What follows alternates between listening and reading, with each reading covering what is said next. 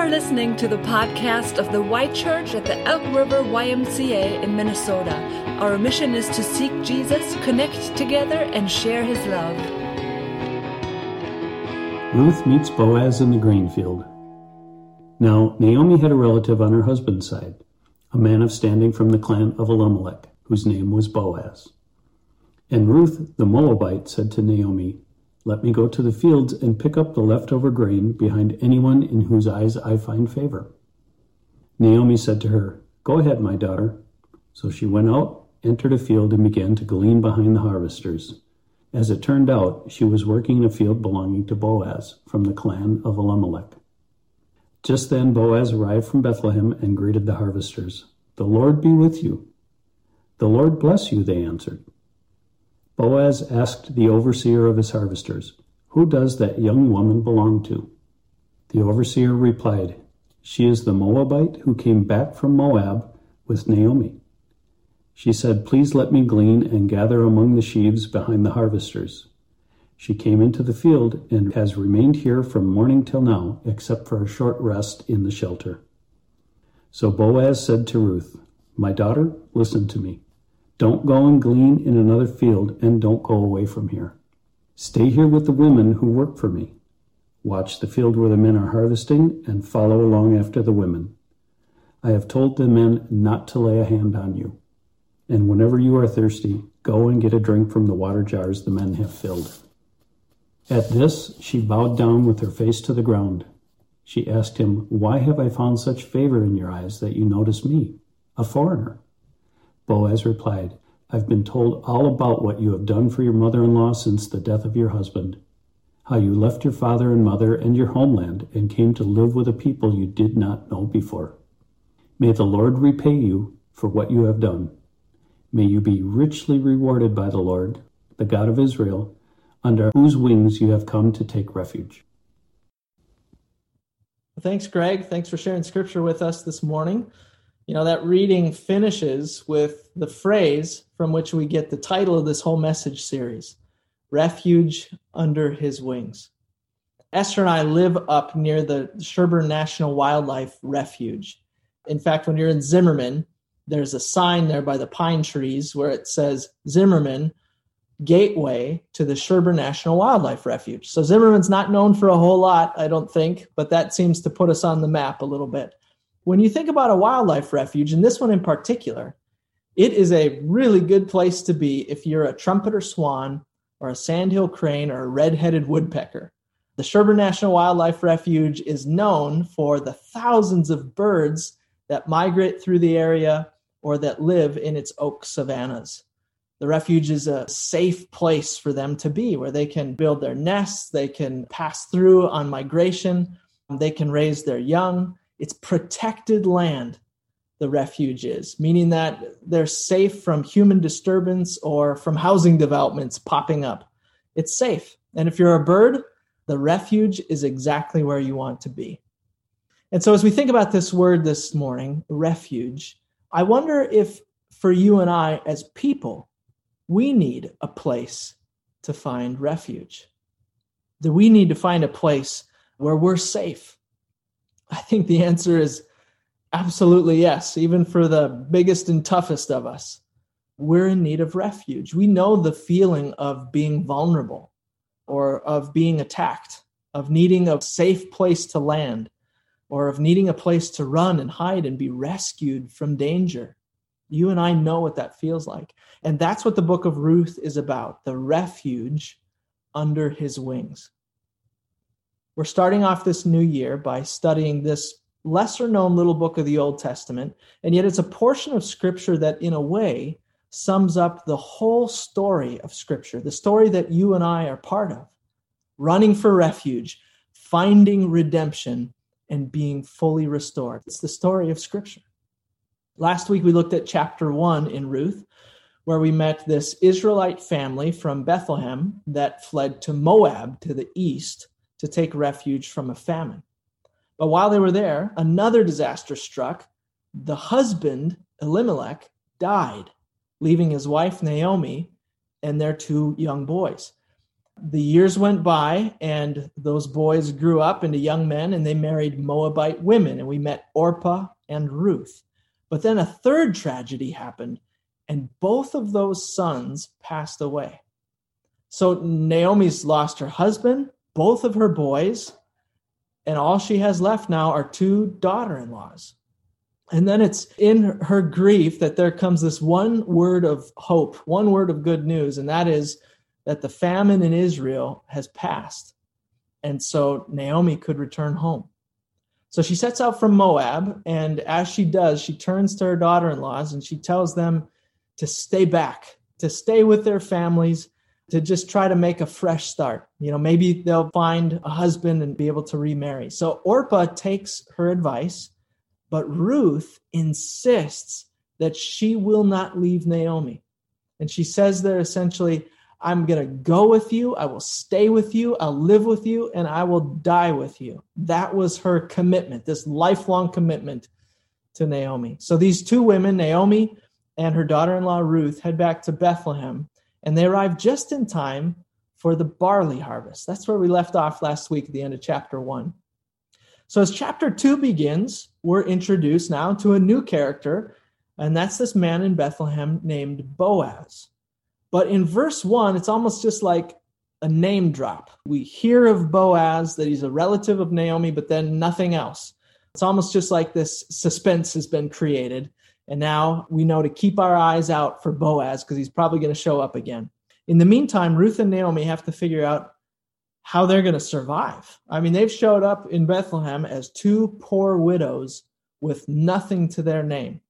Remember what we said last week. They're in a patriarchal society. So to be husbandless and sonless, as they both are, meant that you had no means to make a living. Naomi was up there in years. Ruth was a younger widow, but she was a foreigner, and that carried with it its own sense coming back into a foreign land. And that's emphasized throughout the story. Wherever it says Ruth the Moabite, it's like we're being reminded, yes, this is not her home. She's a foreigner. So what are they going to do? Well, taking the initiative, Ruth says to Naomi, let me go to the fields and pick up the leftover grain behind anyone in whose eyes I find favor. And that is our key word for today, favor. It comes up in this chapter 3 times, and this is the first instance. And this is what Ruth and Naomi are going to need. It's favor, the approval or support of someone who's willing to show them mercy because they've got nothing. Ruth says, I'm going to go look for some leftovers in the field. And Naomi says to her, all right, my daughter, go ahead. And so off Ruth goes into the fields. It says she entered a field and began to glean behind the harvesters. I want you to be able to picture this with me. So let me just describe both harvesting and gleaning in Scripture. When it came time to harvest, the landowner would bring in some hired help to work the fields. It was a team effort. The first ones in that formation would have been a group of men, and they would do the job of reaping. That meant that they had a scythe, that tool, in their right hand, and they would grab the stalks of grain in their left, and then they would, with a sweeping motion, cut it off at the base. And they'd walk and cut and gather those stalks under their left arm until they had a whole armful, and then they would drop the pile there in the field and start collecting once again. Now, the next ones to come behind them were the hired women, and their job was to follow behind the reapers and bundle and bind up all those loose stalks of grain. They'd wrap it and cord it up together so it could be picked up and then easily carried back to the barns for threshing. But then behind those women, there's actually a third group that may or may not be following, and that is those who were gleaning. Now, the activity of gleaning was a specific custom established in the Old Testament law. In fact, I'd like to take us just briefly to Leviticus 23. This is one of several places where we could go and see gleaning prescribed for Israel. So in Leviticus 23, it says, when you reap the harvest of your land, do not reap to the very edges of your field or gather the gleanings of your harvest. Leave them for the poor and for the foreigner residing among you. I am the Lord your God.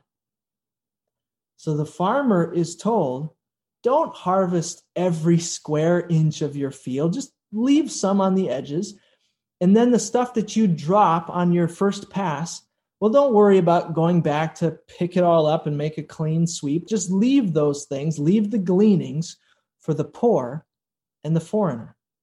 And I want us to just pause for a minute and think about how awesome it is that God is like that. I mean, he established this in Israel's law, and he says then, I am the Lord your God. This is who I am. This is my character, to look after the poor and the foreigner.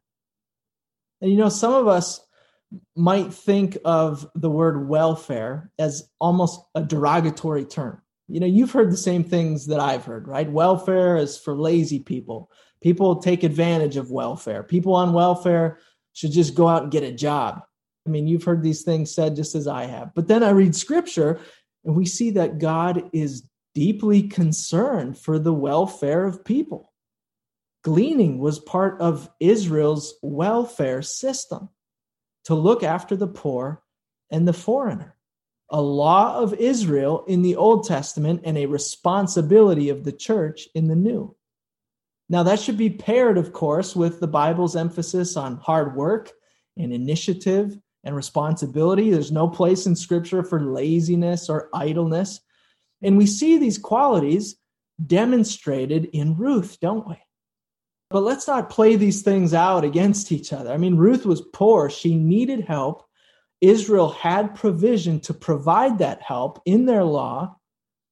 And then Ruth, for her part, gets out into the fields to glean. Do you have this picture in mind? The reapers are out ahead. The women are binding and bundling as they follow. And then came the gleaners, just trying to gather and find enough leftovers to take back home and eat for the day. That's what Ruth was doing.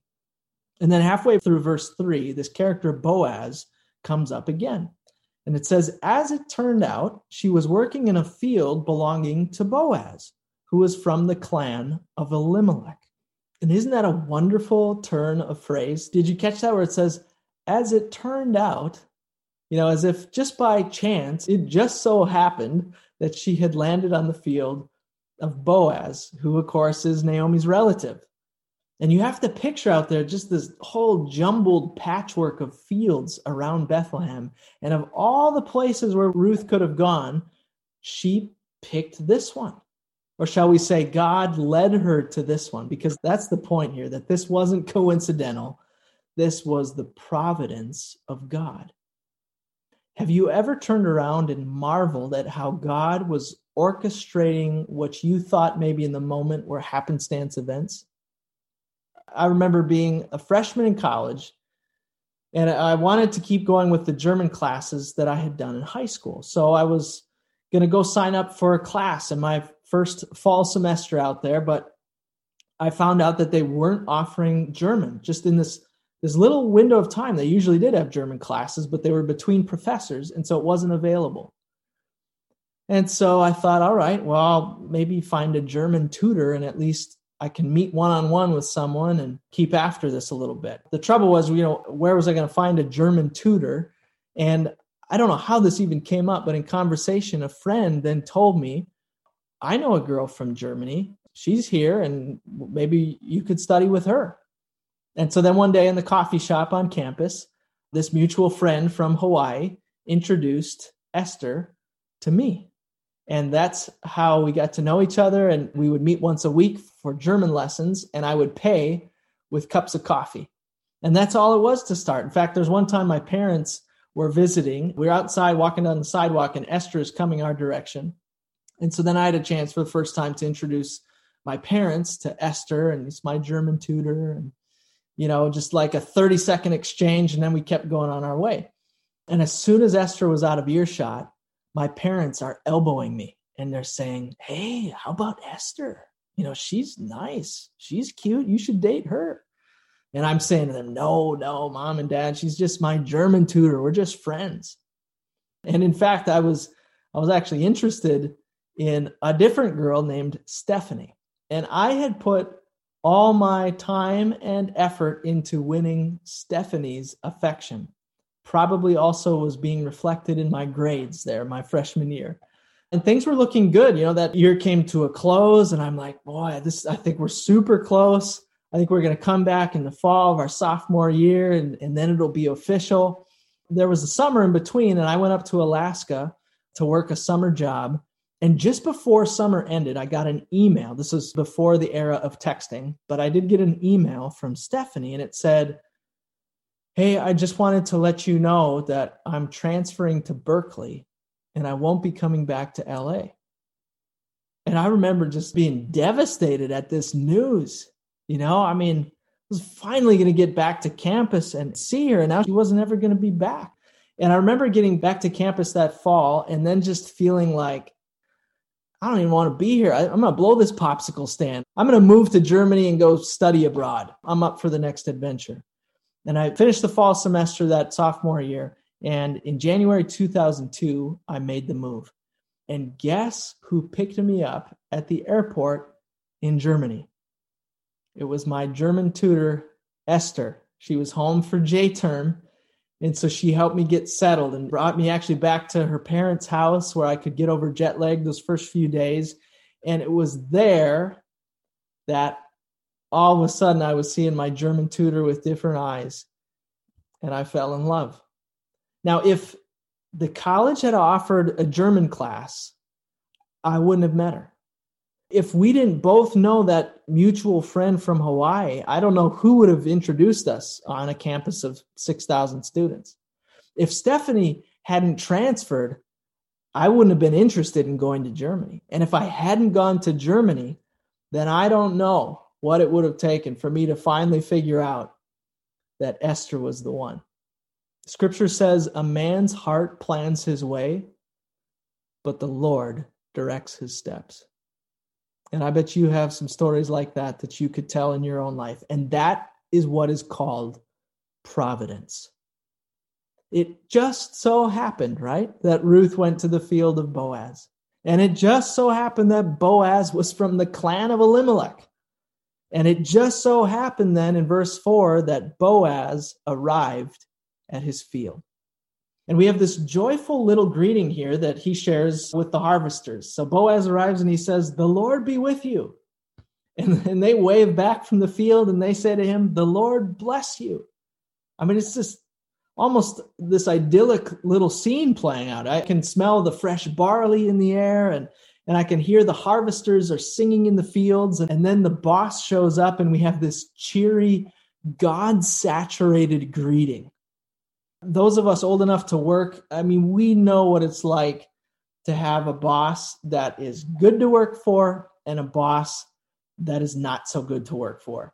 When I worked at a restaurant in high school, there was one evening where a customer ordered a certain glass of wine. So I went back to fulfill the order the table had put in. And in doing so, I accidentally grabbed the wrong bottle. I opened a $100 bottle of wine that was the wrong wine and that we only sold by the bottle. My boss, the owner of the restaurant, she ran a tight ship. She didn't mess around. But that night, I tell you, she showed me grace. She showed me so much grace. I got to keep my job. She didn't take $1 out of my paycheck. She just said to me, "Bjorn, don't ever do that again." With, I think, the tiniest little bit of a smile as she said it. You don't forget a good boss, and I have never forgotten that boss that I had. Boaz was a good boss. From the moment he says hello, we know that this is a man of integrity. This is a man who cares for his workers, and there's this mutual respect and affection for one another. As he looks out into his field, then he sees there's this young woman out there that he doesn't recognize, somebody he doesn't know. And so he inquires with the manager and he says, "Hey, who is this young woman out there in the field?"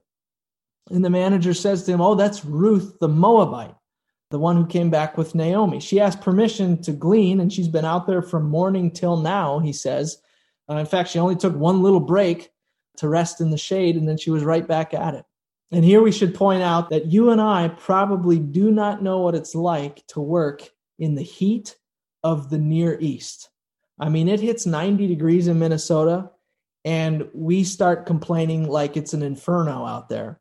But there are places where it's 90 degrees at 6 o'clock in the morning and climbs from there. So the manager's pointing out, this Moabite lady, I tell you what, she knows how to work. She is industrious. And so Boaz calls her over, and we see even more of his character in this next exchange. He says to her, and I'll just summarize it for us, don't go glean anywhere else. I want you to stay with my workers in my field. I've told my men not to lift a finger against you. You're safe here. And by the way, when you're thirsty, and you will get thirsty under this hot sun, then I want you to feel free to go and take a drink from the water jars. This is exceedingly abundantly gracious. Boaz, a wealthy landowner, welcoming a poor foreign woman. And not just to glean, but to be given protected status among his employees and to drink from the company water cooler. And this is why Ruth's response is so gracious. It says she dropped to her knees and bowed her face to the ground. And she said in verse 10, "Why have I found such favor in your eyes that you notice me, a foreigner?" And then we see how fast word travels in a small town like Bethlehem. Boaz has already heard about this Moabite woman. He just didn't recognize her and knew that's who it was. And he tells her, he says, "I've heard about what you've done for your mother-in-law after your husband died, how you left your home and your family and you came to live here." And he says, "May you be richly rewarded by the Lord, the God of Israel, under whose wings you have come to take refuge." I shared with the kids last week before we did the kids' blessing that God helps us to understand what he's like by describing in his word ways that we can picture it. So God doesn't actually have wings, but if you imagine how a mother bird will tuck her young ones under her wings, that's a picture of how God loves, protects, and cares for us. We're reminded here, of course, of the words of Jesus in Matthew 23, "Jerusalem, Jerusalem, how often I've longed to gather your children together as a hen gathers her chicks under her wings." We can take refuge under his wings. Isn't that an awesome picture? Psalm 91 uses this picture, and it says, "He will cover you with his feathers, and under his wings you will find refuge." And one other example would be Psalm 57. How many of us might be feeling exactly this sentiment right now in our life? "Have mercy on me, my God. Have mercy on me, for in you I take refuge. I will take refuge in the shadow of your wings until the disaster has passed." I want us to be very careful to see something here, that Ruth did not just go to Israel because she didn't want to leave Naomi. I mean, that's true, but don't miss the greater claim of the book. And that is, she went to Israel because there was the God under whose wings she could find refuge. What is the greater claim of your life? Do you and I just blow about as the winds of life set us on our way? Do you and I just follow the turns and tides and just hope for the best and that everything will work out? When we're hurting, do we nurse our own wounds or run to false comforts? Or do we run to take refuge under the shadow of the Almighty? Here's what Ruth said to Boaz. She said, "May I continue to find favor in your eyes, my Lord." That's the only thing she could say. Favor is like that. It's undeserved, it's unwarranted, and yet it is so generous. We're into the part now we didn't read. When Boaz and the team then take a lunch break, we'll pick up the story there. He calls to Ruth and he says, "Come on over. have some bread and dip it in the wine vinegar. And I just want you to put this in our own terms. This is like the company CEO inviting the lowliest intern or the lowliest employee to join the senior leadership team for a special lunch. CEO of Target invites the guy who collects carts in the parking lot to join him and the team for lunch. They're going to go to Manny's Steakhouse. And the CEO says, hey, why don't you come along? I want you to be our guest. It says, when she sat down with the harvesters, he offered her some roasted grain. She ate all she wanted and had some left over. When there's leftovers in the Bible, you want to pay attention. You anoint my head with oil. What does Psalm 23 say? My cup overflows. That's abundance. Ruth ate till she was satisfied, and then she still had some left over. But she's not done working yet. She heads back into the field to glean, and as she does, Boaz leans towards his men, and he says to them, let her gather among the sheaves, and don't reprimand her. Even pull out some stalks for her from the bundles, and leave them for her to pick up, and don't rebuke her. It's like every time we read another sentence, we see Boaz being more and more generous to Ruth. For gleaning, there were definitely rules to follow. And if you got out of line, they made sure that you would never get out of line again. You did not gather among the sheaves. You followed behind the women. But Boaz tells his men, he says, hey, I want you to take extra good care of her. And I want you to even purposely drop some of the stalks so that she's guaranteed to get more than enough. And it's at this point in the story, I want us to start pulling back the curtain, as it were, and seeing the bigger picture of the book of Ruth. And here's what I mean. If you and I were a character in this story, who are we? We're Ruth. We're poor. We're the foreigner. We're the one who is beat up and in need of refuge. We're Ruth. And if you and I are Ruth, then who do you think is Boaz? It's none other than the Lord himself. Boaz is a type, a foreshadowing of the greater Boaz named Christ. Do you want to know how God feels about you? You want to know how much God loves you, why he went to the cross for you? Then look at how Boaz cares for Ruth. It's over the top. It is more than enough. It is generous and abundant beyond measure. In a word, there is favor in his eyes. There is favor for you. It says Ruth gleaned till evening, and then she threshed out the barley, meaning she separated the kernels from the husks. And when all was said and done, she'd collected about an ephah. Ephah does not mean a whole lot to you or I, but if we follow a footnote down to the bottom of our page in the Bible, it says an ephah is about 30 pounds. 30 pounds of edible grain. At the Y this week at the office, I picked up a 30-pound kettlebell, and I'll tell you what, that is not an easy weight to swing around for a long time. So Ruth probably fills her shawl and slings it over her shoulder, this huge pile of grain that she's bringing home with her. And when she arrived back in town, her mother-in-law was waiting for her, as mothers, of course, are prone to do. I remember coming home in high school when it was curfew, and there would be my mom waiting up in the living room for me. My dad, he'd been asleep probably for the last 2 hours, no problem. But mom was there waiting. And Naomi is waiting for Ruth, and she sees her lugging this 30-pound bag of grain, and she says, where did you get all this? Whose field did you glean in? And Ruth says to her, the name of the man I worked with today is Boaz. And Naomi's jaw hits the floor. She says, the Lord bless him. She knows Boaz, of course. And she says, the Lord bless him. He's not stopped showing his kindness, his chesed. Remember we talked about last week. He's not stopped showing his kindness to the living and the dead. And then she added, that man is our close relative. He is one of our guardian redeemers.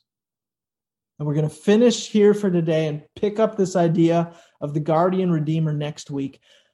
But let's join Naomi in speaking these words of blessing to close today. That the Lord has indeed not stopped showing his kindness to us. You know, Naomi last week, if you remember, she was heartbroken. She was heartbroken. And perhaps there is reason for sorrow or anxiety or despair in your own life right now, in this present moment. But the word of Scripture to you today is that in life and in death, God has not stopped showing his loving kindness to you. He has not stopped extending his wings and giving you refuge. And he has not stopped short of looking upon you with favor because of the cross, because of Christ. Amen. Thanks for listening to the Y Church podcast. For more information about the Y Church, check us out online at theychurch.org.